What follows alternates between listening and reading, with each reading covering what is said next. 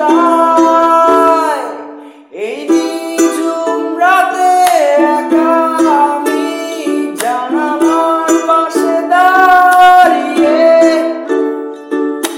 চিৎকার করে বলতে চাই তোমায় আমি